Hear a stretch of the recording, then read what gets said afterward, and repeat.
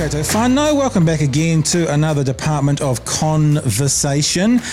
This week, as you know, me being a bit of a political tragic and loving everything Trump and Trumpian, I like to keep an eye on it, we have purely by chance on the day that Michael Cohen did his testimony in America, Associate Professor Mark Kelly from Western Sydney University.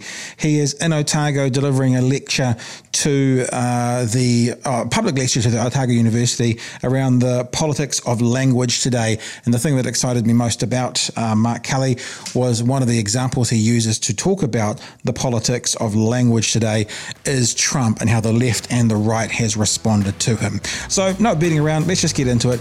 Here's Mark Kelly. And we're live. We are live. Now, no, let's continue this conversation. First of all, Mark Kelly, welcome. G'day. Associate Professor from, it's Western Sydney University? That is right. Yeah.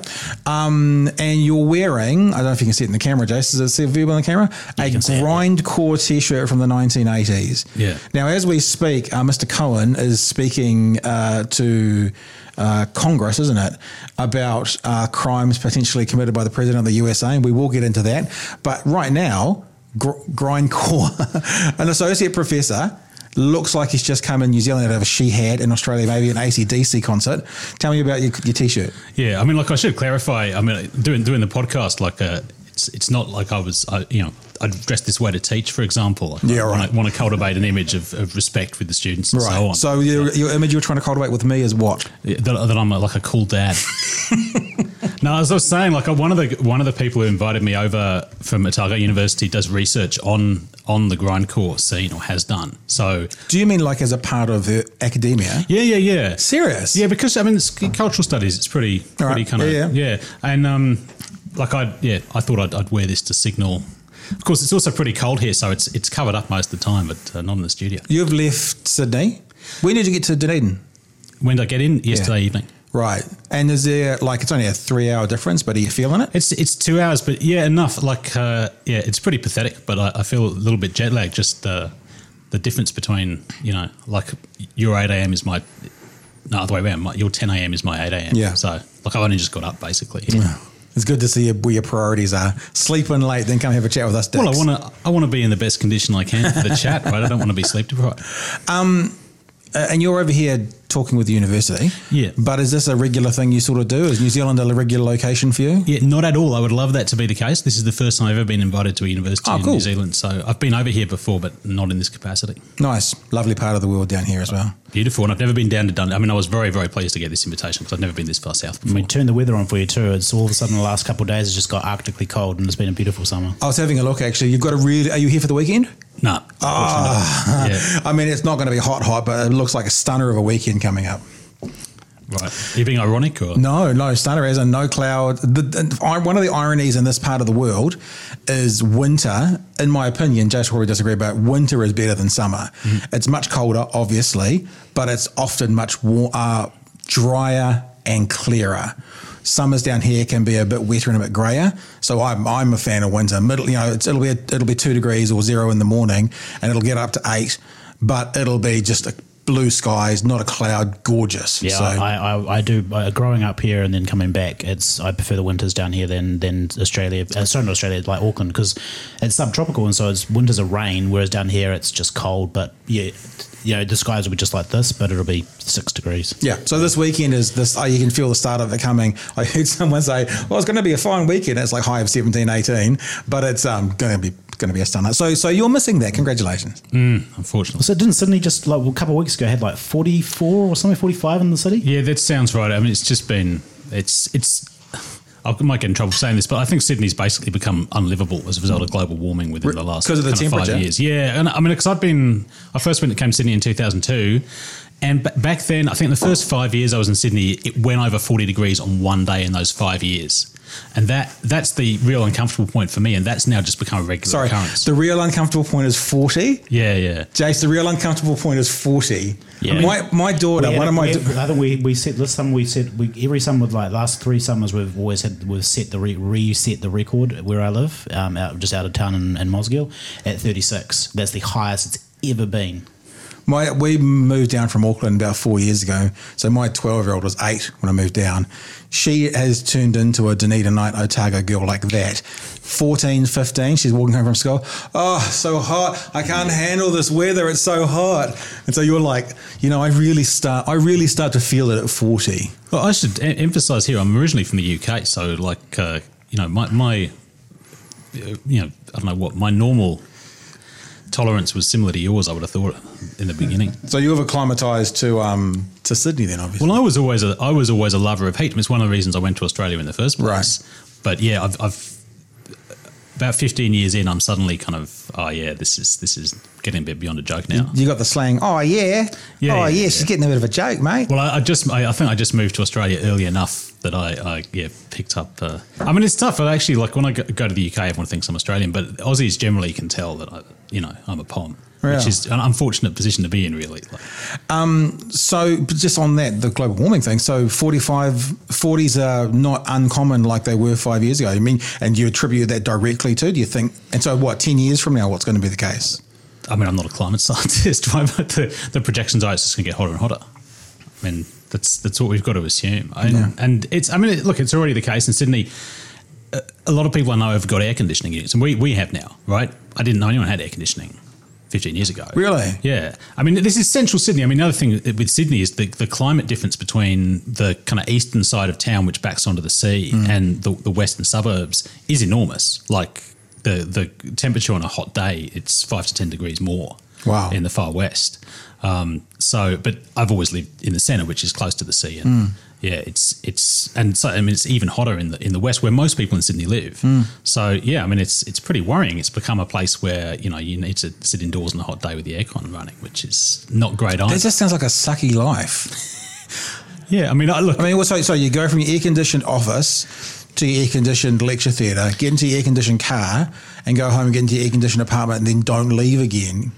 Yeah, I mean, I don't do that because, of course, during the summer we don't teach. So, right. But yeah, no, look, obviously that's what most people in Sydney are doing now. That that's what you do. You go from an air-conditioned office to an air-conditioned car to an air-conditioned house, and that's what people in hot climates do, right? But yeah, it's not great. And of course, the thing that's really not great about it is that you're using more electricity, which is presumably driving climate change and all the rest. So that's a perpetual cycle. Yeah. Well, that seems to be the situation of acceleration we're in, right? Because I haven't been to Sydney since I was a teenager for a very long time. But, it was pancakes on the rocks and it was Bondi Beach and it was hot for a Kiwi, but it sounds like what you're talking about now is you wouldn't even want to go out to the beach or go outside at all in those hottest summer days. Yeah, I don't. I mean, people do. I think they're kind of crazy. But yeah. So your speciality, no, I don't know if that's the right word. The reason you're over here is to talk about political language. That's probably too broad a subject.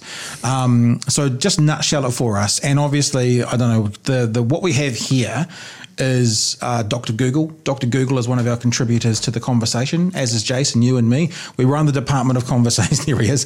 This Department of Conversation is more like a conversation over a beer than an interview. It's not passive. We don't have guests in where we go, cute, question, answer.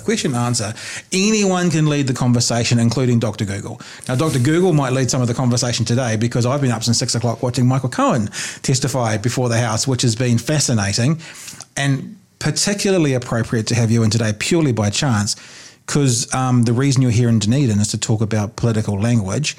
I guess I'm nutshelling it in layman's terms, what is said versus what is meant. I mean, ultimately, no. So you're in the right ballpark, as I was saying before, but my point is not so much about the difference between meaning and content in language. It's between both meaning what is meant and what is said on the one hand and what the effects are. I mean, that's really where my focus is. So what is said and meant and then the effects from that. Yeah. So the delineations between said and meant and effect as opposed to, I kind of portrayed it as what is said and what is meant. Yeah. You're saying what is said is and meant is on one side and the effects from that is on the other side. Yeah, and my shtick is that people have become, I mean, maybe this has always been the case. I don't know how recent a thing it is, but if we look at what's going on now and particularly in America the last few years, I think there's been way too much focus on the content and the meaning of what's said, and not enough on the variability of the effects. That is, that it's assumed that particular words always have a particular effect. Give us an example.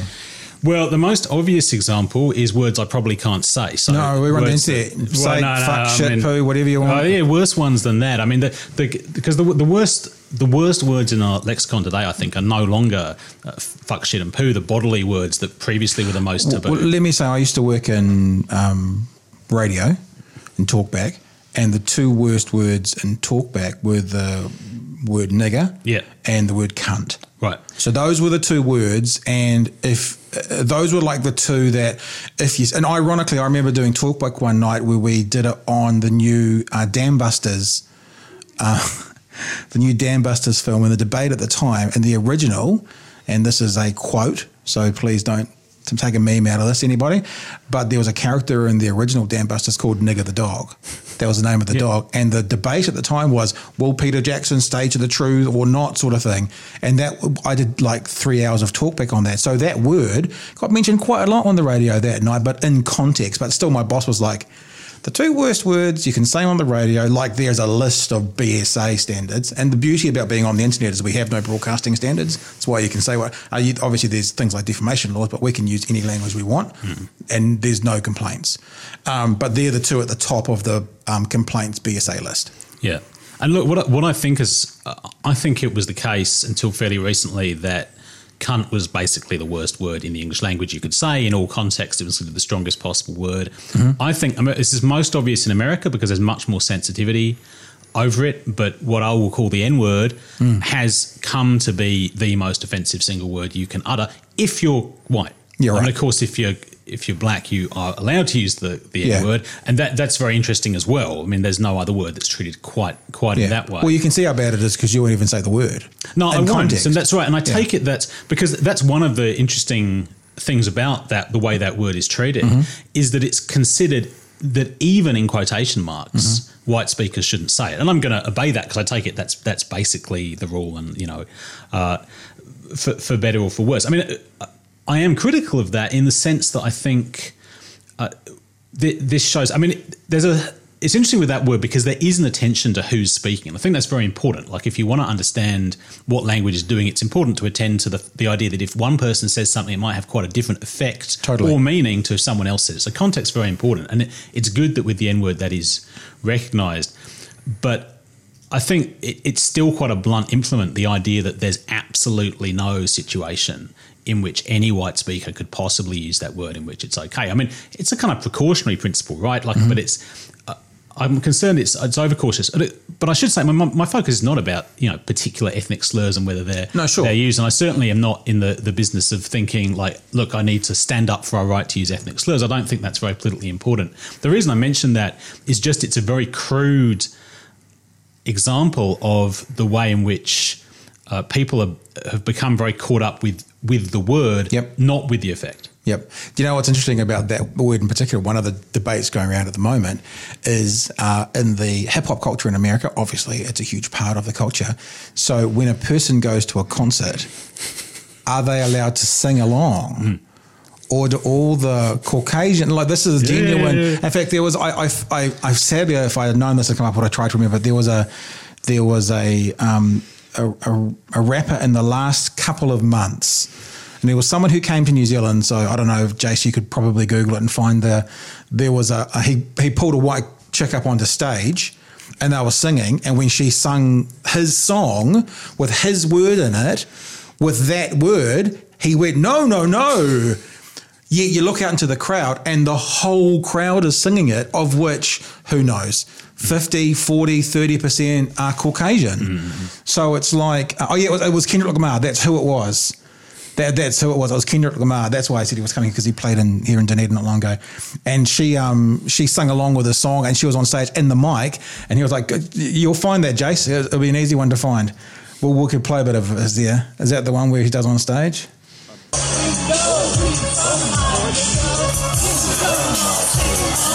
Yeah.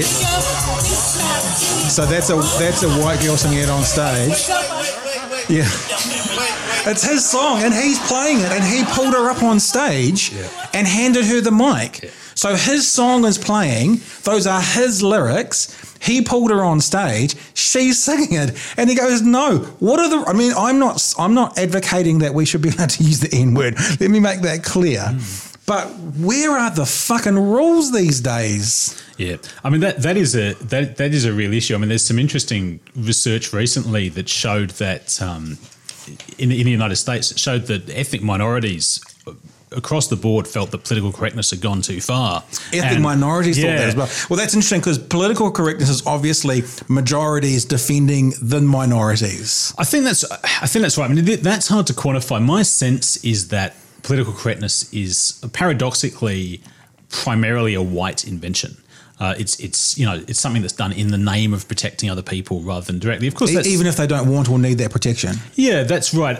I mean, the research I was referring to, though, the finding was, if I remember correctly, that the reason that ethnic minorities in the United States and white people as well felt it had gone too far is because they simply didn't know where the lines were. Because what is considered politically correct is constantly shifting. Right. So, what might be okay, I mean, I don't think this is particularly the case of the N-word, but what might be the case, at one time will radically change over the course of 10 years. And people, no one's sending out memos to people saying, this is what's acceptable, this is what's not. You just kind of are expected to know this stuff. And yeah, I mean, presumably that woman just didn't think that this was unacceptable. And I suspect that might partly be a result of a kind of New Zealand-American cultural difference, right? In America, it's much more widely appreciated. Well, she probably didn't think it was unacceptable in that instance because he dragged her on stage to sing with him his lyrics and then stopped her singing his lyrics because it wasn't. So why did he? So the question is, why? You would have thought maybe he gave her permission inadvertently. So it's just, it goes round and round and round and round and round. Yeah. Again, I want to make it clear, not advocating that anyone should be able to use the word, but no. But then what I hear you saying as well is that pendulum idea, because you don't know where the line is, you go so far one way, and then perhaps over the next 100 years or so, it'll be found. But then again, it seems also other areas at the moment, and look, I'm not anti-social justice warriors, and I think in an ideal world, fighting for social justice is the right thing to do. But there seems to be a pendulum swing in that movement now as well, where, I had a conversation with someone the other day. They were following an Antifa demonstration, and there was obviously a conservative American standing there holding an American flag, and they were getting attacked for being racist. Now, was that person racist? I don't know, but holding an American flag is not the metric to measure whether that be true or not. Yeah, I mean, this is one of the things that moving on, I've been quite concerned about, which is the inflation of accusations of racism and fascism in the United States. I mean, this really got underway during Trump's presidential campaign and then became quite entrenched. I mean, if anything, it's gone off the boil a bit now, but there was this move, really it's a logic of kind of guilt by association. I mean, it is the case, absolutely, that people who are basically out and out fascists did support Trump. Of course. But then the move was then to say, because he's associated with them, Trump himself is a fascist, then, every person who supported him is also a fascist now. Yeah, that's right. So, and the American flag is, I mean, look, there's a perfectly reasonable argument, I think, a quite convincing argument that says, look, if you look at the history of America, which is rife with racism, in a certain, that America is caught up with racism, the American flag is associated with racism. Okay, I mean, I think that we can't get away from the fact that racism pervades every aspect of American society, and that's very important, and it's important to recognise that. I mean, the problem is if you live in American society and you start pointing at basic institutions, you point at the flag and the president and say, that's racist, that's totally unacceptable if you participate in this in any way. I mean, at that point, you've basically created a situation, which I think you've got to in America now, where anyone can be accused ultimately through some form of association of being involved with this. At that point, it's not clear to me that you've got a good critical tool going with accusations of racism. I think about, like I used that word before, the metric. What's the measurement for that person? And I think the word racism in its definition means, in my understanding, is that my race is superior to your race. Your race is inferior solely for the fact that you are part of that race. And if you put that as the underlying definition of calling someone a racist, 99% of the times we hear that accusation, it's not valid. Yeah, I mean, I'm not sure I want to say that. I mean, I kind of feel I feel like when people make these accusations, they typically have a point. But I take it the point here ends up being very expansive, which is if you look at, if you have the strict definition you just put out, like believing your race is superior to other people's races, actually at that point, even a lot of the people who are the most racist technically would get away with it. I mean, people like white nationalists in America, they will tell you explicitly, no, we don't think whites are superior, we just want to be separate.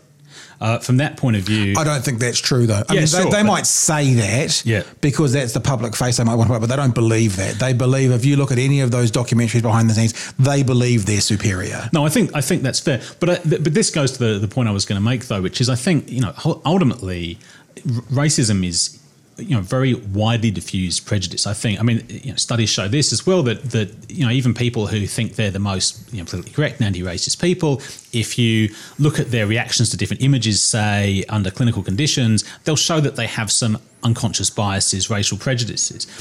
I mean, from that point of view, everyone kind of is racist in contemporary society. Well, then don't we take a step back and say, what is racism? Isn't that actually, because I guess what I'm saying is, I'm pretty sure is based on what the dictionary definition is. Now that's like saying, the word literally. The dictionary definition for that now, although there's always that meme that it's changed, I don't think it has, but it's not how it's used today and understood today. So maybe what we need to do, and I'm not saying you and I for the sake of the argument, but maybe what we need to do is figure out what is racism, what does the term mean in this day and age? Because, appropriating someone's Asian-inspired dress because it's cute, I don't think means you're a racist. Yeah. I mean, and that actually goes to the argument I want to make about the use of language. I mean, although dress is not, it's not language in the strict sense. I mean, it has a similar function in these kind of debates because it's symbolic, right? The idea is that by dressing in a certain way, you symbolise something. The argument there, I think, is very similar to the argument that's often made with words. That is, someone will say, the origin of this word or this symbol is X, therefore that's unacceptable. I mean, that to me is fallacious because it implies that the origin of something determines its meaning. I mean, this then goes back to the point... And there's no evolution of that term or word or whatever. Right, which is exactly the opposite of what we know about the way language works. I mean, the way we actually know language works, language is always in flux. In fact, in practice, what I understand by a word is always going to be a little bit different to what other people understand by the word. They'll think it has a slightly different connotation to me. I mean, despite regional differences, dialect differences, and the fact it's always changing. I mean, you can point to the dictionary definition, but the dictionary definition in the end is based on them going out and seeing the way people are using the word. So it's always prone to be changed. The dictionary will be updated and changed. From that point of view, words don't have a single fixed meaning. Yeah. And consequently, this is why I think in the end, the strategy of trying to ban words, I think the real prohibit particular words from being used. I mean, in the end, I just don't think it works because people will just shift on to another word. They'll change the meaning of another word so it occupies the space that previous word did. I mean, the interesting example there is that the way that the words that are once considered acceptable become considered unacceptable because they take on a pejorative meaning. So, I mean, in the racial area, the word Negro, for example, was the absolute standard word to refer to black people. Coloured is another one that was absolutely standard to refer to black people. Black people used to refer to themselves in the 1960s, say, but now is considered absolutely unacceptable. And indeed, those are forms of racial slur. And in the kind of disability space, you see this with the R word is a really classic example, right? The retard, which was, retarded was a clinical definition, and then it came to be seen as a slur. And now you have the position where, people jump up and down if you use that word in any context. But I take it that what's happened there is that because you have, a racist or ableist society, you've got words that are used to describe people which then take on a pejorative meaning because society is prejudiced against those people. Yeah. And then they try and cope with that. They try and, deal with that problem by attacking the word rather than dealing with the underlying prejudices, which to my mind is not going to work at all because you'll just get the next word coming along. So could you, if you extrapolate that further, say, looking into the crystal ball, into the future, could you, this is obviously very pie in the sky, but the word white, referring to, the three of us as white. In America, if you say, it's just because you're white, that's almost like a put down, it's almost like a racial slur. And if you take it to the absolute extreme, could, in 30 years' time, calling somebody white could be an insult, technically. Is that what you're kind of saying? It might be now in some circles. I'm not specifically saying that, but look, just as an example. No, but look, there's certainly. For example, I haven't seen anyone do this, but you could start saying, white is a slur. I mean, the example that comes to me, to my mind recently, is debates, particularly online, of course, it's where everything happens now, but around the use of the term TERF, the trans-exclusionary radical feminist. I don't know if you know this term. Yeah, there was a woman recently who said trans issues are men's issues or not women's issues or something like that. And that's always been around as Australian feminism, the idea that if you're not biologically female, you're not included in the category of women from a feminist point of view. And there was the move then was to label these people TERFs, trans-exclusionary radical feminists, and that's. But then you had this pushback from people who were labelled that way, saying TERF is a slur, right? So the idea then is like, we're going to try and get rid of this word by saying this word is a slur against us. Of course, that didn't get much purchase, precisely because people basically, in general, don't like TERFs and therefore aren't willing to make that move. And I tend to think the only way that the word white would become recognised as slur is if one had the purchase in the debate to get people to kind of agree to that. So by the purchase, you kind of mean has the got the roll on, got it to be able to be accepted and stuff. Yeah, I mean, actually, this opens a really interesting question which I have no answer to. Oh, good. These are the best questions. No, absolutely. As a philosopher, I totally agree with that. Which are the question of like how are these decisions being made, and that's a really, because ultimately they're not decisions, right? The question of how is it determined? I mean, it goes back to this question of like, how does the white girl getting on stage know whether or not she should say the N-word? Because there is no central committee making this decision. Yeah, it's out in the ether. There's an idea that kind of everyone ought to understand this, even without anyone explicitly telling them, without it being set down. And that's a very anxiety-inducing and nebulous situation. But sociologically, I don't know who's making these calls. I mean, the Twitter mobs, right? But isn't it, if we're being honest, isn't it a suggestion made by an incredibly small number of people that then gains traction amongst a small group of people? But actually, it's not a big number of people, but often it's one of those ideas of the squeaky wheel, it gets news. People, unfortunately, the news world this day and age follows Twitter looking for headlines. And then all of a sudden it's in a major news article and then it grows from there and then other people. I mean, the classic example is also, I can't think of the name, there's like is it 4chan? Is that a group where ideas and stuff get thrown around? The online forum, yeah. They go on there and they make up bullshit stories and they turn into real movements. And the free bleeding movement is an example. I don't know that one. Free bleeding, women shouldn't be restrained by having tampons. Yeah, right. Basically. And that was set up on 4chan as a joke and as a troll. And then it got picked up by some people and run with like a real thing up into including, I think there was a woman in either America or the UK who like ran a marathon and bled everywhere as a statement to taking ownership back. Now, that was set up sort of as a literally as a troll. Mm-hmm. And then it grew into a real movement. Yeah. But this really is why I still think this is kind of open question, because it's absolutely right, as you say, we're dealing with effectively a small number of people online who are influencers somehow in this space, but yet somehow they have this massive impact that politicians listen to them, media listens to them, corporations listen to them, and it's radically unclear to me exactly how that transmission belt works, how these people apparently have so much power socially, but I mean, it's the question of culture in general, really, which is like how is it that people influence culture to be changed? And this is why you end up with people with conspiracy theories and the rest of it who are going to say, someone must be directing this behind the scenes. But I don't think that's the case either. I think it's just that it's very hard to see how this stuff is happening, but yet it does. Well, I think that's what the definition of viral is as well. It starts with a small group. It gets picked up by a person here, and then that group grows, and then someone here and that group grows, and all of a sudden those groups connect because it's the internet, and then all of a sudden it's nationwide, and then it's international, and then it's, the news networks in the States and the UK and New Zealand and Australia are picking up on it, and then you've got a movement. Mm-hmm. I mean, you were saying before about banning words. What about the flip side? Insisting words get used. The classic example is the Jordan Peterson in Canada, when it was, I might be paraphrasing poorly, but basically to use incorrect pronouns for someone was going to be a crime. And this is focusing on the transgender community. And Jordan Peterson was saying, actually, no, he's a difficult man to understand. Yeah. Because I've seen him say two different things. I've seen him say, if one of my students asks me to use a pronoun, I use it. And I've seen him say, if one of my students asks me to use a pronoun, I don't use it.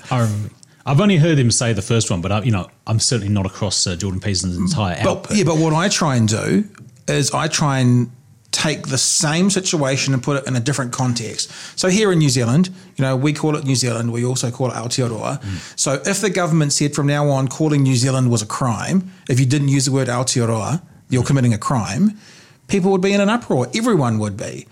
But because it was involving the transgender community, and there are some sensitivity issues here at the moment, for good reason, it seemed to go much further. And the other thing that's unfortunate is that because it was involving the transgender community, for him, I believe, that then he got a lot of support from areas of society which are pretty much, we all want to believe are not there, talking about the alt-right and the far-right and the those sorts of guys as well. But that was a government doing the opposite of banning words. That was a government saying you must use these words. Yeah, I guess it's a bit of both, because on the one hand they're banning you from using the wrong pronoun and mandating you have to use the correct one. But yeah, that's right. And Peterson, I take it Peterson, look, I'm not a Jordan Peterson expert, I take it his claim, at least now, is that what he was standing up for is not that he wanted to misgender people, but that he felt that the government had no business legislating that. He always, I think, talks about enforced speech. So a government can't, and he was, I think, again, I'm not an expert, but I do listen to a lot of podcasts and he is around a fair bit. The government can ban language. He didn't seem to have such a problem with that, but a government nowhere in the world can enforce language, and that was the difference. And I think without the attachment to the group he's talking about in this issue, the transgender movement, without the attachment to that group, just that statement by itself, I think most people would go, yeah, I think that's pretty fair. But then when you bring in the examples of the community we're talking about, that's when it blows up. Yeah, that's right. And I take it the guiding idea here, and with a lot of this stuff, is the idea that transgender people are harmed in some real way by being misgendered. Yeah. That's a real problem, and therefore the government is, within its rights to compel people not to do that, because they're protecting that group of people. But the idea of forcing people to use the various words, look, I don't disagree with you at all. Yeah. Anyone who knows me and who's read my blogs and stuff sees I'm a huge advocate for the LGBTI world. That doesn't move away from the fact that having a government say you now must say this. If it was any other sector of society, you now must call people who are white-skinned Europeans. You can't use white or Caucasian anymore. You must use the word. It doesn't make sense. No, I think that's right. I think that in the sense that the interesting thing about the Peterson case. So I've seen some posters up around Sydney. So evidently, I noticed from these posts on the street, Jordan Peterson clearly is coming to Sydney. Oh, he's just been here for 2 or 3 days, and he's been there now. He's on Q&A over there on the weekend. Is that right? Yeah. This is how unplugged from things I am. But so there were posters up calling on people to protest Peterson's visit. And although it's possible there's things Peterson's done that are more outrageous than the things I know about, but it strikes me that, because Peterson basically became famous off this one issue. Of course, he's now become famous in his own right for his ideas and all the rest of it. But the initial idea was it's because he refused to agree with this piece of legislation that he became famous. And I take it that at that point, it strikes me things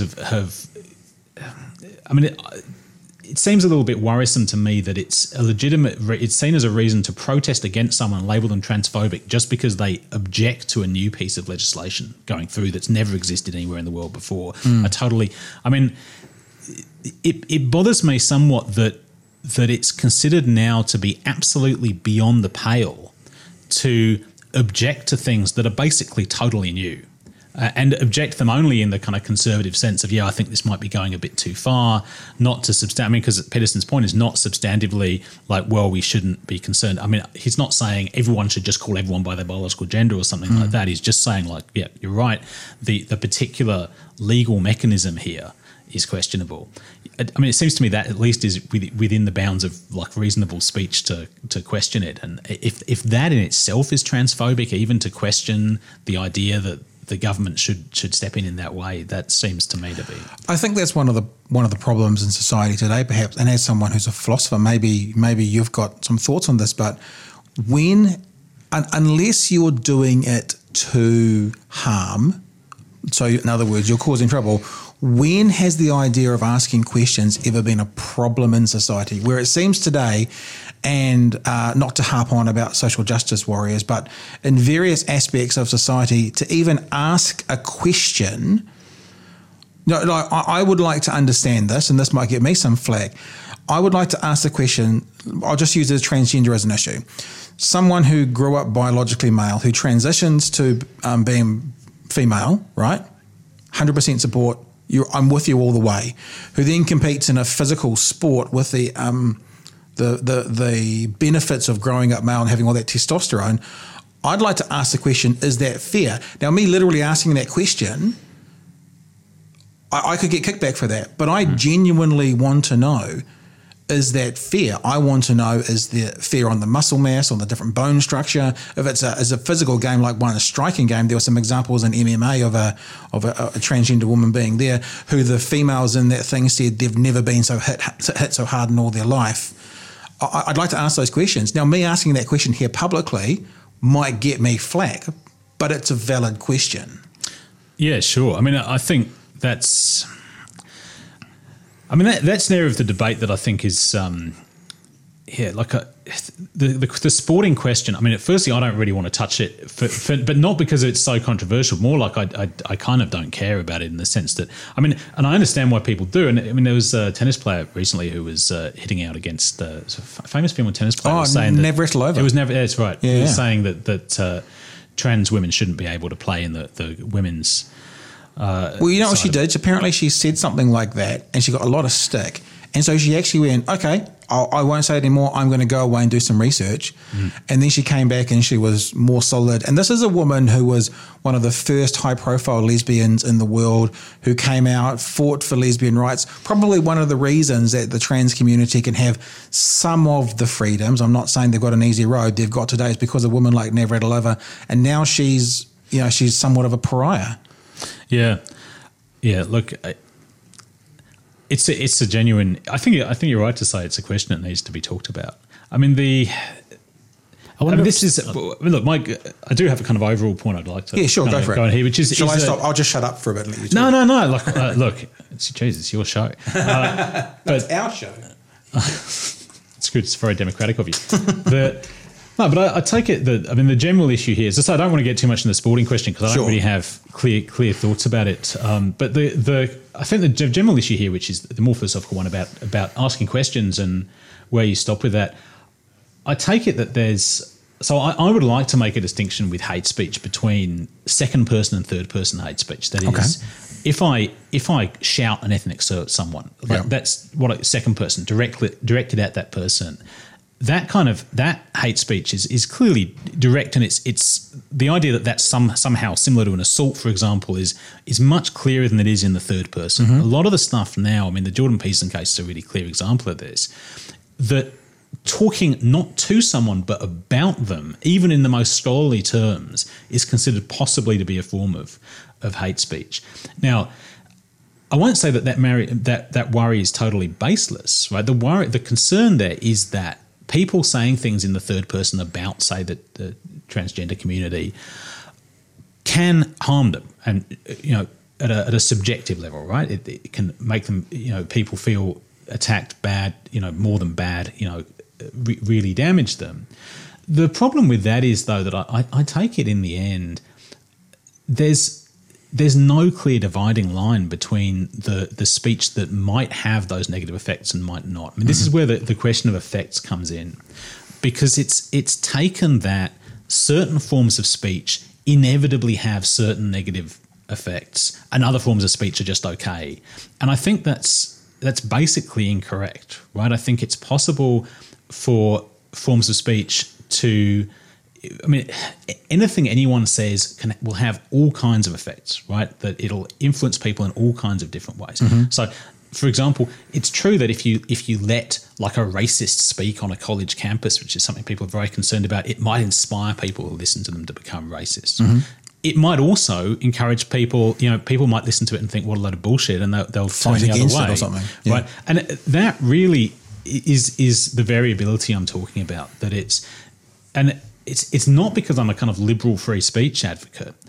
It's just because I think the idea here is that people are, I'm going to paraphrase Michel Foucault, the philosopher I mainly work on here, but he has this great phrase he said in an interview. He said, people's minds aren't made of soft wax. They react to things. And I take it that this debate revolves as if people are made of soft wax, right? That if someone says something offensive, it will just damage people. If someone says something racist, it will just convince everyone to be racist. I mean, we know this isn't the case. If this were the case, everyone would still be as racist and misogynistic and homophobic as they were. There'd be no chance of progress because no one would ever develop ideas against that in the first place. I mean, the only way these ideas, I take it, have developed is in reaction to the existence of homophobia and misogyny and racism. So the idea that it's a huge goal to close down all those forms of speech, I think totally misunderstands the way political dynamics work, right? And that's my concern about this stuff. It's that it's possibly a tactical own goal to close down that space.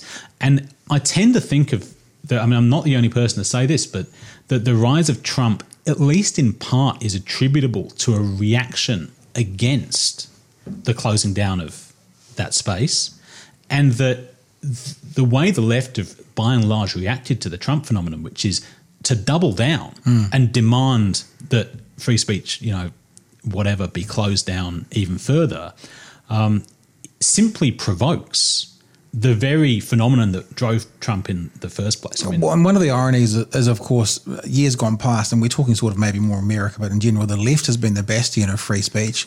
And now it seems to be the left is the one fighting against free speech. I mean, you see it on the college campuses. I had a conversation with someone the other day about stand-up comedy, and I'm like, who gets to make the jokes? And this person was basically saying, you can't make a joke about this group unless you're a part of it, and this group unless you're a part of it, and this group. And I'm like, okay, well, that's the death of stand-up comedy. So the other thing it may do, I was thinking as you were speaking about shutting down those areas, is the other thing it may do is also send that conversation underground. And that racist who is standing up at the university speaking, I'm not saying is it better, is it worse, but what would happen if that then became a behind doors conversation and that community grew out of the public sphere? Is that even more dangerous still than within the public sphere? Yeah, look, that's broadly, I agree with this, and I think there's a phenomenon they talk about in psychoanalysis, the return of the repressed, right?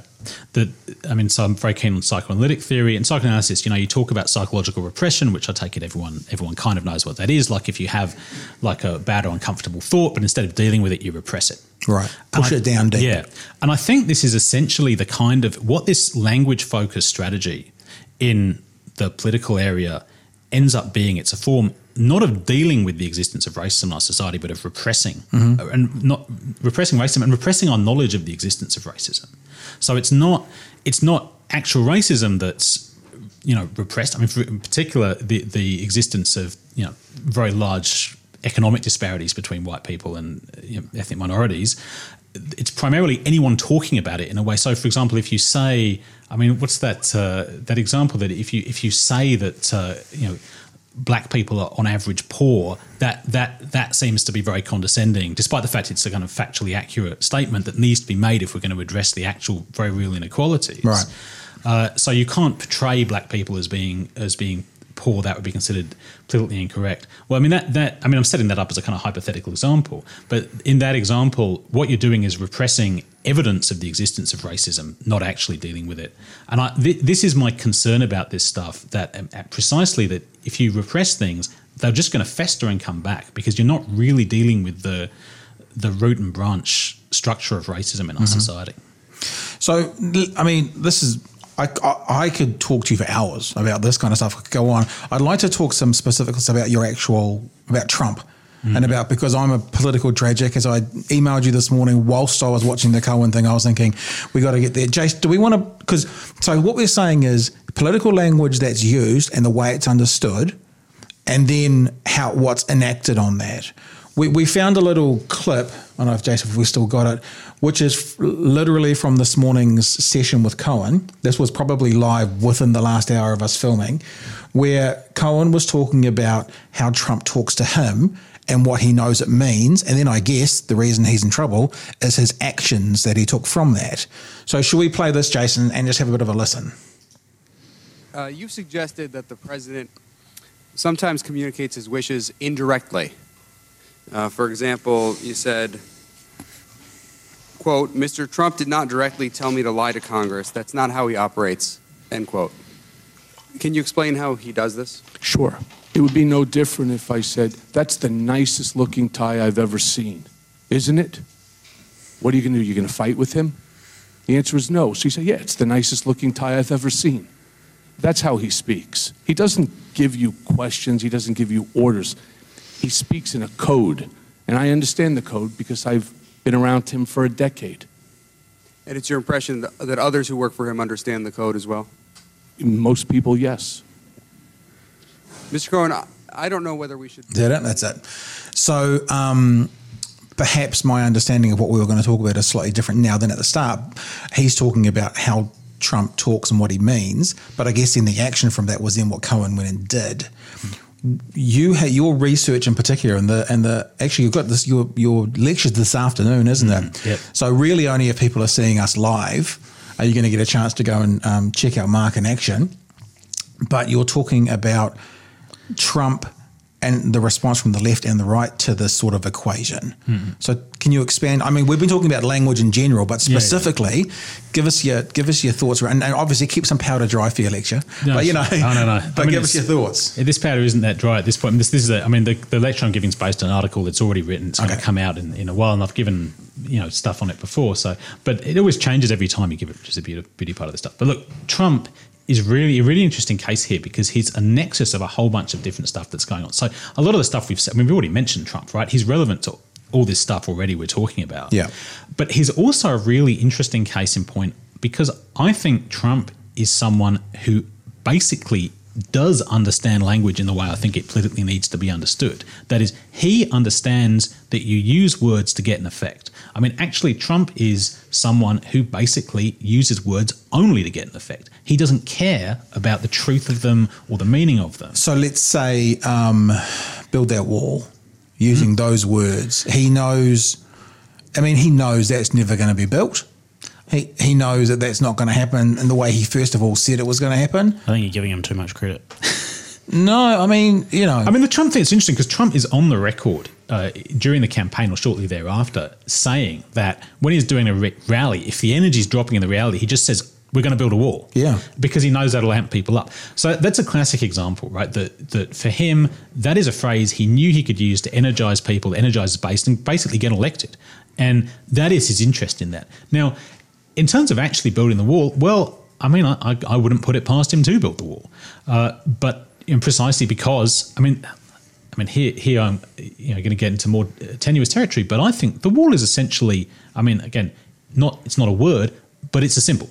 The wall is primarily a symbol. And the idea that a physical wall, and this has been said by Trump's critics, like the wall's not going to really do anything. Like, is that really, what makes a decisive difference to migration, whether there's a physical barrier? Of course it doesn't. It's primarily, even if he builds the wall, it's primarily a symbol he uses to signal to his base. And again, he knows that. And part of it is I'm successful. Look, I'll say I'll get it done. I'm protecting you, although all those stats prove otherwise that war will really do anything. Yeah, that's right. That's right. So the wall is not going to do anything very much. But there's a real paradox in the anti-Trump rhetoric here, I think, which is on the one hand, people on the left who criticise Trump, and people to Trump's left, which of course includes a lot of Republicans, they will say, well, look, it's not going to do anything.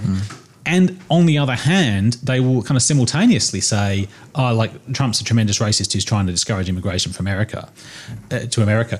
Well, kind of those two things are in some conflict. I mean, I take it that the reality is that Trump is not actually enacting policies that are radically anti-immigration in a way that, say, Obama didn't. There's not a huge difference in the practical terms in what Trump's doing. The big difference is in the words he uses and the way it comes across, like the symbolization. Okay. I think straight away about some of the things that Trump has done that's affected and impacted immigration, like the quote-unquote Muslim ban, like the separation of families at the borders. The thing that people don't realise about separation of the families at the borders is all those families are completely legal. They're not illegals turning up to the border because by law you're allowed to turn up to a border and apply for refugee status. So when you separate them, I don't know if that's immigration per se, but there seems to have been some things. I agree that, British people coming to America to immigrate, or Kiwis, or even people from third world countries coming to immigrate probably hasn't changed that much. But the other group, the group that he would think are lesser, seem to have been impacted pretty heavily versus Obama. I mean, the statistic that, I'd have to look at all the statistics again, but the statistic that really stood out, was widely reported at the time, was that the first year Trump was in office, the deportations dropped versus the last year that Obama was in office. I mean, the point I'd make is that the basic policy that's in place hasn't varied. Namely, people who are quote unquote illegal remain illegal. It's still the case that the US authorities will try to deport them. It's true that there's been a kind of ramping up of ICE under Trump, that there's some more things happening. On the other hand, it's the case that a lot of Trump's far-right supporters actually drifted off because people are saying, Trump's not actually acting on immigration. Yeah. The Muslim ban's an interesting one as well, and I take it that, I mean, this is something I do address in my paper, but briefly. So I take it the Muslim ban is mainly different in the rhetoric used rather than the substance. So it's true that Trump's saying, and this is what's considered absolutely outrageous, Trump goes and says, we're going to ban people coming in from Muslim countries or whatever, we've got to have a halt in this immigration till we work out what's going on. People are like, this is outrageous, it doesn't make sense, what you're saying is illogical, and you're targeting a particular minority and so on. But you're saying the outworking of that is not that different from the Obama Well, that's right, it's not that different from the way US immigration policies worked for the last 100 years, which is selective depending on what country you come from. So that's absolutely standard for US immigration policy. There's discrimination based on what country of origin you have, which therefore, of course, has a racial dimension, a religious dimension, all that stuff. That's written into the way, not only American, because every other country in the world then followed that policy. That's how immigration policy in the 20th century basically came to work. So what Trump's doing there, and again, I think this is what people, my concern with the left's response to Trump is to get totally hung up on the words he uses rather than the actual effect. Well, that's hilarious when you watch people like Kellyanne Conway or whatever his TV lawyers called it, and the mayor of Rudy Giuliani come out onto TV and the hosts go, this is what Trump tweeted this morning. And they both go, yeah, but this is what he meant. And it's like there are Trump interpreters. And on some level, that's what Cohen, I think, was doing. He was saying, I know what he meant. And this is what he meant me to do, although he didn't instruct me directly. So seems to be that there are people who, step back. Then you have to go, is that true that he means something different from what he says? Or is he just putting his foot in it constantly and other people are cleaning up the mess by claiming that's not what he meant? Like there was one the other day, I saw it on CNN. It was, I'm not going to remember what it is, but if you Google, it's a quote in YouTube, CNN, it's a quote, it'll come up.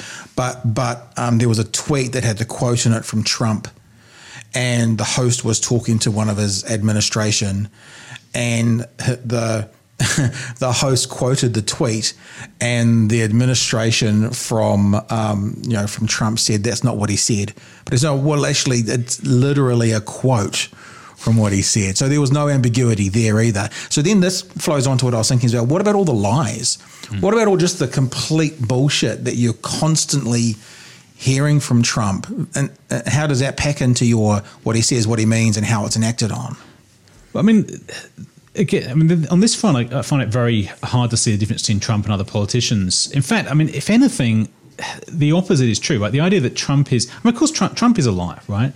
But I mean, I take it's fairly well established and understood at this point that politicians generically lie all the time, and they lie, but they lie in a different way to Trump. And this is one of the kind of important things, right? That it's considered perfectly normal for a politician to come up for election, say they're going to do a whole bunch of stuff, and then not do any of it. I mean, if anything, and the wall, I think, is an example of this. Trump is carrying through more on the agenda he said he was going to carry through on than the average politician.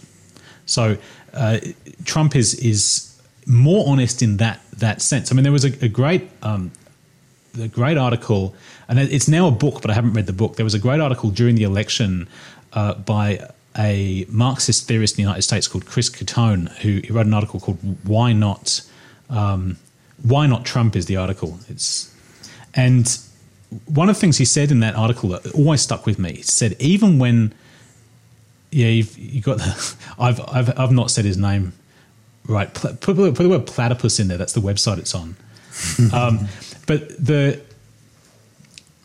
He said, even when Donald Trump lies, he tells the truth. And this really, really struck me as getting. So explain that. Yeah. Explain so that. Here's the thing, right? So Trump, for example, always gets all this flack for getting his statistics wrong, his facts wrong. So he'll get up and say something, and then you'll get the fact checkers being like, "Yeah, no, you're wrong about that." And then you have Hillary Clinton, who gets up and knows all the statistics. But I take it that what happens with a standard career politician like Clinton is, I've badly mangled the guy's name. Just put "Why Not Trump." Yeah, why not Trump? Get rid of the name. Sorry, mate. Yeah, there we go. So Hillary gets up with all the facts. Hillary gets up with the statistics. Yeah. And what she does there is gets the factual information correct in order to mislead people. And that's the standard politician's maneuver, right? You seem very plausible and above board, but basically you're tricking people. That's Trump's politician is the opposite, which is he speaks to people's direct experience in a way that makes sense to them, which is why he's popular with his base. Yeah. They recognise what he's saying, even though he just makes the facts up on the spot. So he's like, yeah, our country's being swamped with illegal immigration, and then just makes up some number. But people effectively feel what he's saying, and consequently, I mean, for example, when he goes and says, look, America's in a terrible position. I mean, and people can go and go, well, look, actually, if you look at the precise growth figures, you're wrong, Donald Trump about. But the fact is that people out there feel like their lives are terrible. Yeah. And therefore those bills aren't going away. In fact, they're getting worse. So he therefore captures the essential truth of the experience of the people he's talking to. Yeah. And that, I mean, okay, like so Trump's a liar, the other politicians are liars, but there's a level at which Trump lies that other people don't, and there's a level at which he's more truthful. Well, that's interesting. Do you think that's a calculated measure, or do you think he stumbled upon this formula? Like, do you think he's an unwitting idiot and has fallen into it, or do you think he's a genius and it's all quite precisely planned? I think he's an unwitting genius, right? I think Trump is someone who just instinctively feels, and I take it this is what he's done in business, and it's now what he does in politics. He instinctively feels for the thing to say, to convince people, right? That's what his business is, negotiating or the art of the deal. So he says what will cut through. And he's been incredibly successful. He's become president at playing a game which career politicians just totally aren't used to, right? So he knows what to say. So what he is brilliant marketer. Essentially. And he's marketing himself. Yeah. And his prowess. And I guess that, interestingly, maybe a bit away from language now, talking more pure politics, is what's going to happen if his house of cards falls, if his tax return comes out and he's not rich, or, well, he is rich, obviously, but he's not as rich as he claims to think, or there are links to Russia shown in his tax returns, or, so then what? If his house of cards falls, it's like the Edsa. If he becomes the Edsa, the car in the 1950s, which was the worst ever car, best marketed, worst ever car. If he becomes that, the Edsel, I think it's called, isn't it? Edsel. If he becomes that, brilliant marketer, brilliant all that, but then, the doors fall off, literally, then what? But isn't this, this, I take it, is what Trump's done again and again in his career, right? He'll set up a company, he'll set up a casino, it'll run for a while, eventually it'll go bankrupt and he'll walk away clean. This seems to be the Trump tactic, which works very well for him. I wonder if any of with Mueller, when he releases if he'll be the Teflon Don then, or I wonder if he won't. That'll be an interesting. Look, I'm a political tragic. That's why I was up this morning at 6 o'clock watching stuff. When that report comes out, I will be glued. But I take it that even if Trump, I mean, worst case scenario, admittedly, like I am kind of a news junkie, but one thing I haven't gone down, and not to cast judgment on you, because God knows the number of news stories I've followed that over the years. You can judge me, but it's okay. Yeah, okay. But the one thing that stuff, the investigation of Trump, I haven't been following in detail. Right. But I take it that worst case scenario, what Trump's going to get convicted of a crime, and isn't it just going to be a Nixon situation where he'll pencil pardon him? Don't know. I wonder if Pence is a bit more calculating than that, because if Pence pardons him during his first term, for example, Pence won't get re-elected.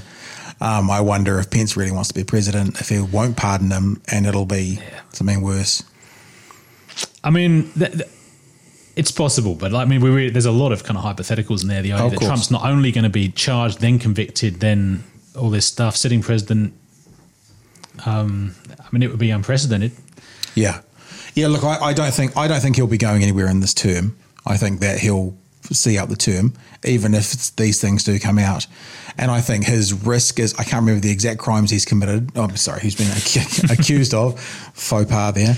But there's some pretty serious ones where the statute of limitation runs out in the first year of what would be his second term. So Cohen said it today, and there are others who have said it, that Trump never started this process to be president. He started this process to, build his brand more.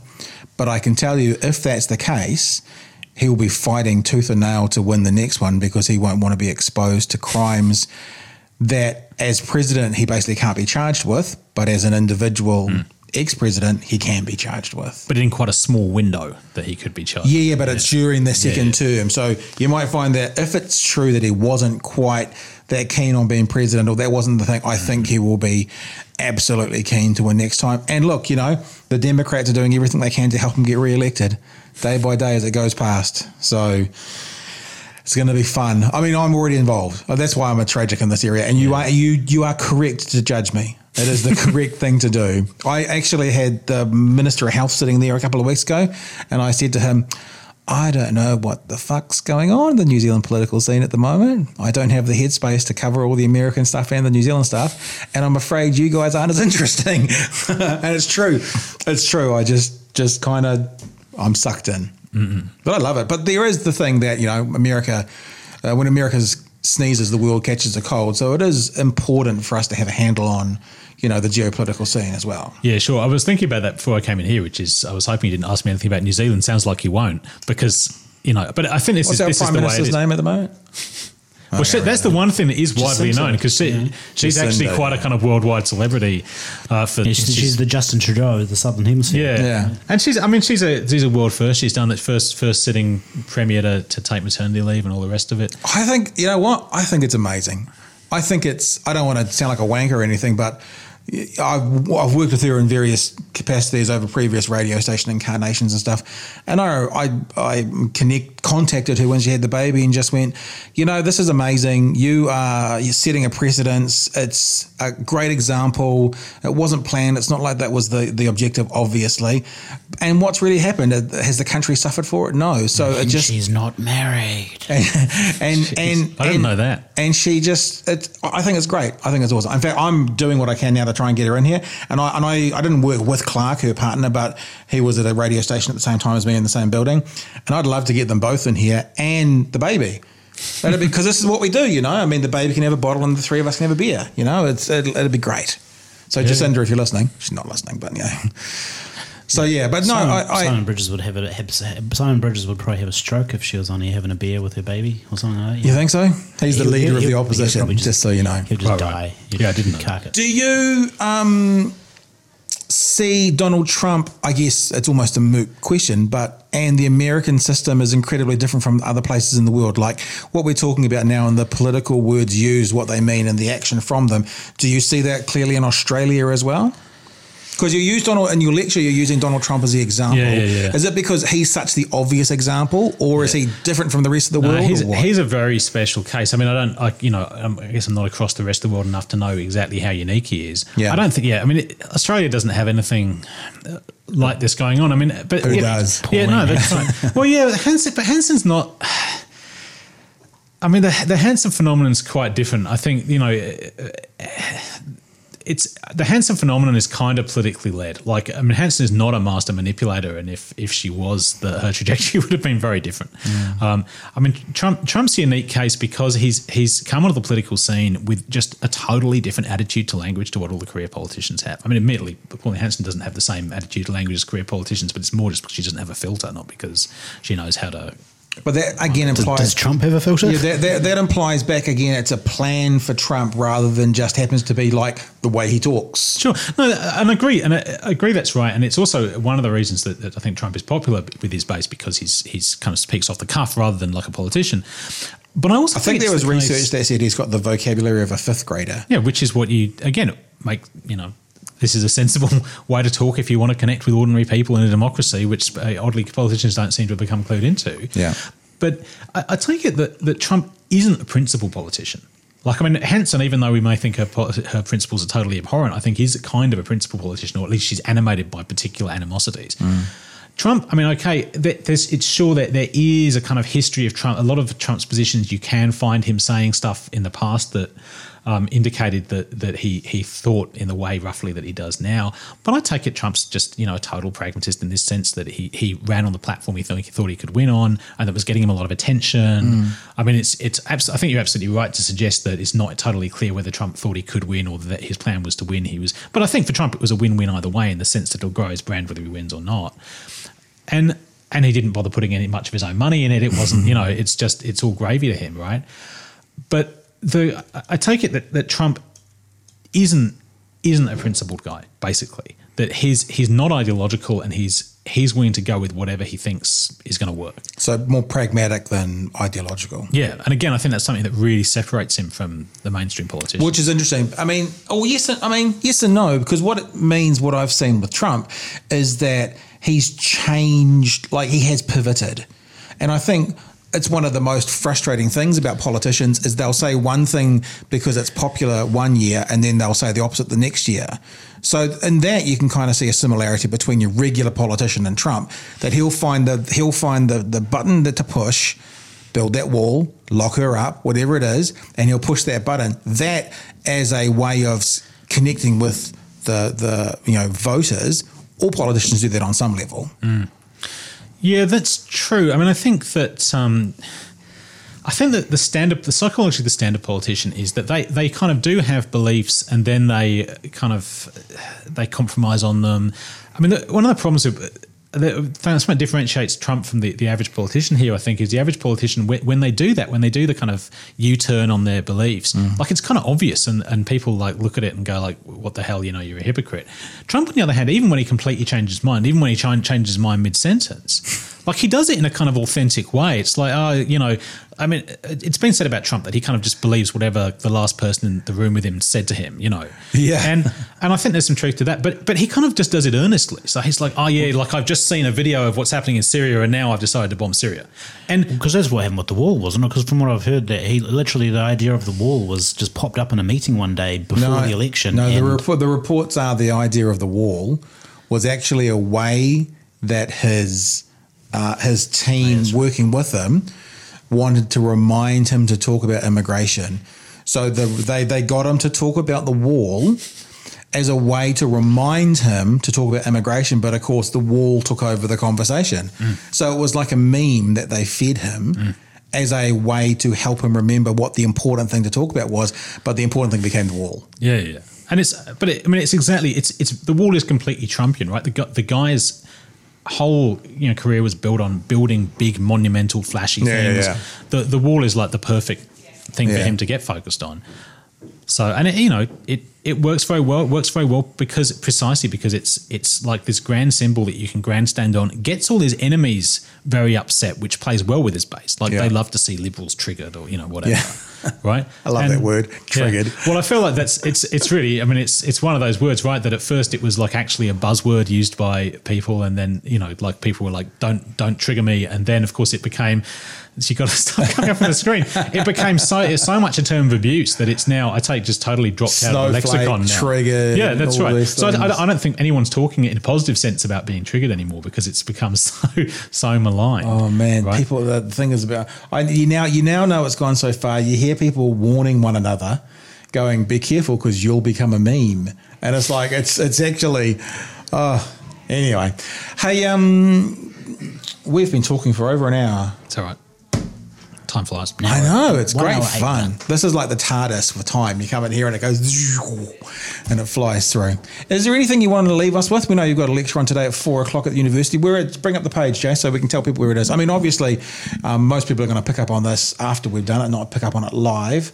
But we might as well tell people where you're going to be this afternoon. I think it's at 4 o'clock. You'll need to give us some more sounds right. info. Where's it? Yes, there we go. Keep going. It's down there. 4 till 5, and it is in the Burns Lecture Theatre in the Arts Building. So there you go. So if people happen to, it's a public lecture, isn't it? Yeah, it is. Yeah, so anyone can go. So 4 till 5, and that's with the Media, Film and Communications Department, and they've brought you across because this is more of a communication message because you're a philosopher as well. Yeah, I guess. I mean, actually, you know, I'm not sure what kind of reaction I'm going to get to this talk because it's the guys invited me mainly because I've written about racism.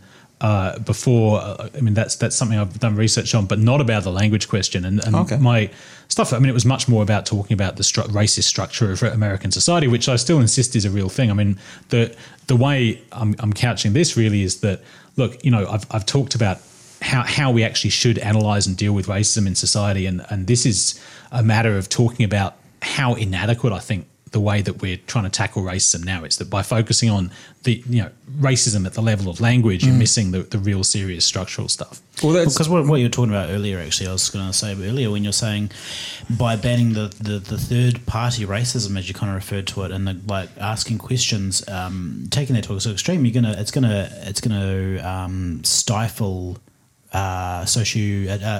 anthropological research into societal issues, isn't it? Because if you're not allowed to ask a inverted commas racist question of are black people poor because they're black, then you can't research it.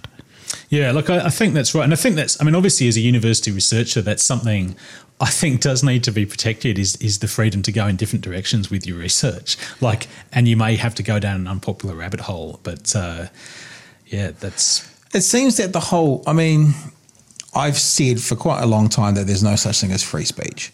I would say that there is some free speech because as soon as you've got strings attached to some things that can't be done, then there's tethers, then there's not complete freedom.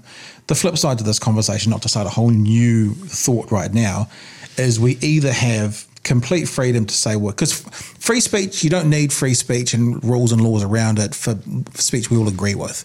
Really, the idea of free speech and the idea that we need protections around it is for the ugly speech. That's the reason we have it. And so it feels to me that it should be either an all or nothing, because if you don't have all, then you've got nothing. Now, that includes things like hate speech and horrible speech and that kind of stuff as well. I would, if I had to err on one side or the other, I would err on everyone in than on the other. But Yeah. No, that's right. And it's a really interesting, because I'm all for caution. Like I think the precautionary principle in politics is a good thing. But it's a tough one because both sides of this debate present themselves as being cautious. I mean, the free speech advocates, you say, I want to protect free speech because we don't know where, and that's a real concern, right? We don't know where this is going to end up. If you start banning what people say, how far down the road are you going to go? And I'm genuinely concerned about this because, as I suggested, the kind of way that the term racist is thrown around now, and with some justification, I mean, ultimately, where can you stop in terms of alleging that people are racist? But I mean, of course, the opposite concern is like, well, it's absolutely true that things you say can have a really devastating impact on people.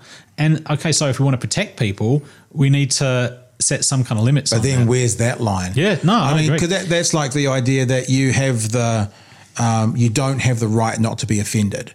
You just don't have that right, because anything I say, I mean, we've said the word cunt on this broadcast, that will offend some people, especially if my father's watching. But what I'm saying is, then who decides where that line is for offence or for putting someone in harm's way, like we were talking about the transgender community before. And, a classic example that I think about when I talk about this is I watched that series I Am Kate about Caitlyn Jenner, and one of the trans ladies on that bus ride used the word tranny. And she's like, I call myself a tranny all the time. It was like she took it as a term of endearment, whereas everyone else in the bus thought it was kind of a hate crime word sort of thing. So who decides? Even within the same community where these words and stuff are applicable. Yeah, look, I think that's right. I mean, as I say, like the closest thing to an answer I have is this second person versus third person thing. Like, I think there's a good case for if you're actually shouting abuse at someone, it doesn't really matter the content of that abuse. I mean, we can consider that's assault or something, because I mean, if I call someone a cunt, like. That's not in Australia though, because you can be a good cunt. Yeah, you can be as long as you say they're a sick cunt, you're fine. But that's context. That's just being Australian. Yeah, but that's context. That's what we're saying. Absolutely. No, I think that's right, and I think that needs to be included. But I think that's why. But I think that's why the context of abusing someone, like if someone's screaming abuse at you, like they can say all kinds of things, but they're clearly abusing you. And so just to so second person is me throwing abuse at you. Yeah. That's pretty clear. The reason that those words are coming at you. Explain third person again is me talking about you. I'm not there. Yeah. Like and I mean that at that point I guess I would want there to be a presupposition that you can in the third person discuss legally at least. I mean, it's not to say you should say all kinds of things about people in the third person, but. Then you got to start to think about, and not to rehash the Jordan Peterson conversation now, but when he talks about the word within the transgender community, but it's not a direct pointing at someone, could someone still claim that that's abusive towards me? Almost could they claim it as a second person? No, but the problem here is you can claim, the problem with that is that in the end, you can, firstly, third person, I mean, this goes back to the old triggering question. But third-person speech has the capacity. Any third-person speech has the capacity to upset someone. Of course, like, everything you say, literally. That's right. So you never know who's going to be. I mean, this is the effects of third-person speech can have all kinds of recursive political ramifications. You don't know what they're going to be. I mean, this is why I think in the end you can't reasonably set a limit in third-person speech, because you just don't know where it's going to go. And I mean, certainly from an academic point of view, I think these things need to be discussed, and stuff that is apparently overtly transphobic. I mean, the question so talking about the TERFs, like, is it legitimate? I mean, Germaine Greer, for example, got in that terrible trouble because she said that basically trans women weren't women. Well, okay, but that of course that's transphobic in a sense. But on the other hand, I mean, shouldn't that question be asked? Like, shouldn't the question at an academic level be asked of what are the limits of being a woman? What is the status of a trans to me, person? this is the same question as the racism thing, right? Is it transphobic to say that if that's an honestly held belief? What about there is writings out there, scientific writings, biological writings that might support Germaine Greer's position, even if it's abhorrent within society? So to me, I don't know if that's a metric, that one sentence, for someone being transphobic or not. Yeah, well, I mean, I guess in the end, I'd have to say, like, whether it's transphobic or not should not be should not be the determinant of whether it's allowed to be spoken about in that context, if you're talking about it. So if she was yelling at someone, "You're not a fucking woman," that would be second person, which is basically a verbal assault.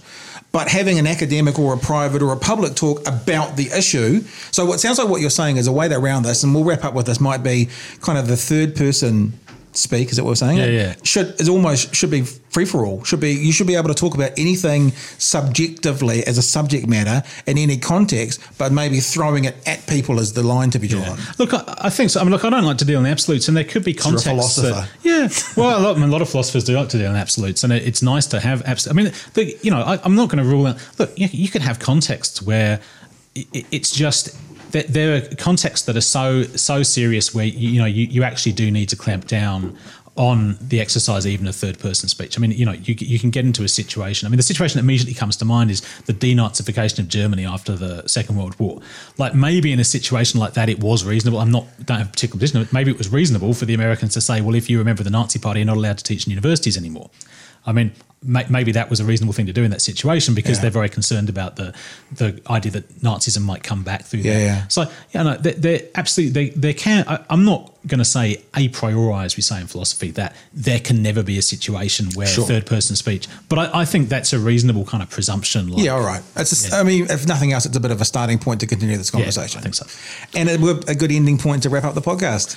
Cheers, Pat. Mark Kelly. If it's not because at a third person racism or third person doing is bad, then this podcast is terrible. Oh my God. This has all been third party. No, it should be banned. Ban the podcast. So we went back again, but thanks, Mark Cowley, for coming along and help us end our podcasting careers. No, it's been a blast, actually. It's been really interesting, and I really appreciate you coming in. And the lecture this afternoon, 4 o'clock, Otago University, if people happen to be around. And other than that, we'll be back. Thanks, Mark. Appreciate it. Thanks, Pat. All right then, hey look, there we are, we're all done and dusted. Now in the forthcoming weeks we do have a few people still to confirm, but next week we may have in with us Kiwi iconic musician Greg Johnson, and also maybe in the same week some of the guys from 660 coming in. That's what we're working on right now. We've had sort of, what would you say, Jace, pencil confirmations, so hopefully next week you'll get a couple of podcasts from us, at least certainly one, and there'll be a bit of a music special week maybe. Lots of other people coming up, of course, here in Dunedin we've got ID Fashion Week on the way, we've got the Fringe Festival coming up, we'll get some good people in to have chats with about that as well. And of course, as you know, we love talking to the academics coming through, working with Otago University as well, so we'll be getting some more of them in as well. Anywho, until now, please, if you're listening to this, head along and subscribe to our YouTube channel and also to our Facebook page. That would be really helpful. And however you've listened to this, be it on Spotify, Stitcher, or the iTunes is the other one, make sure you subscribe as well, and then you will know when our next podcast pops up and we can be making sweet, sweet love in your ear holes again with some more Department of Conversation. Yeah, I'm even grossed out a little bit by that. Anyway, hooroo!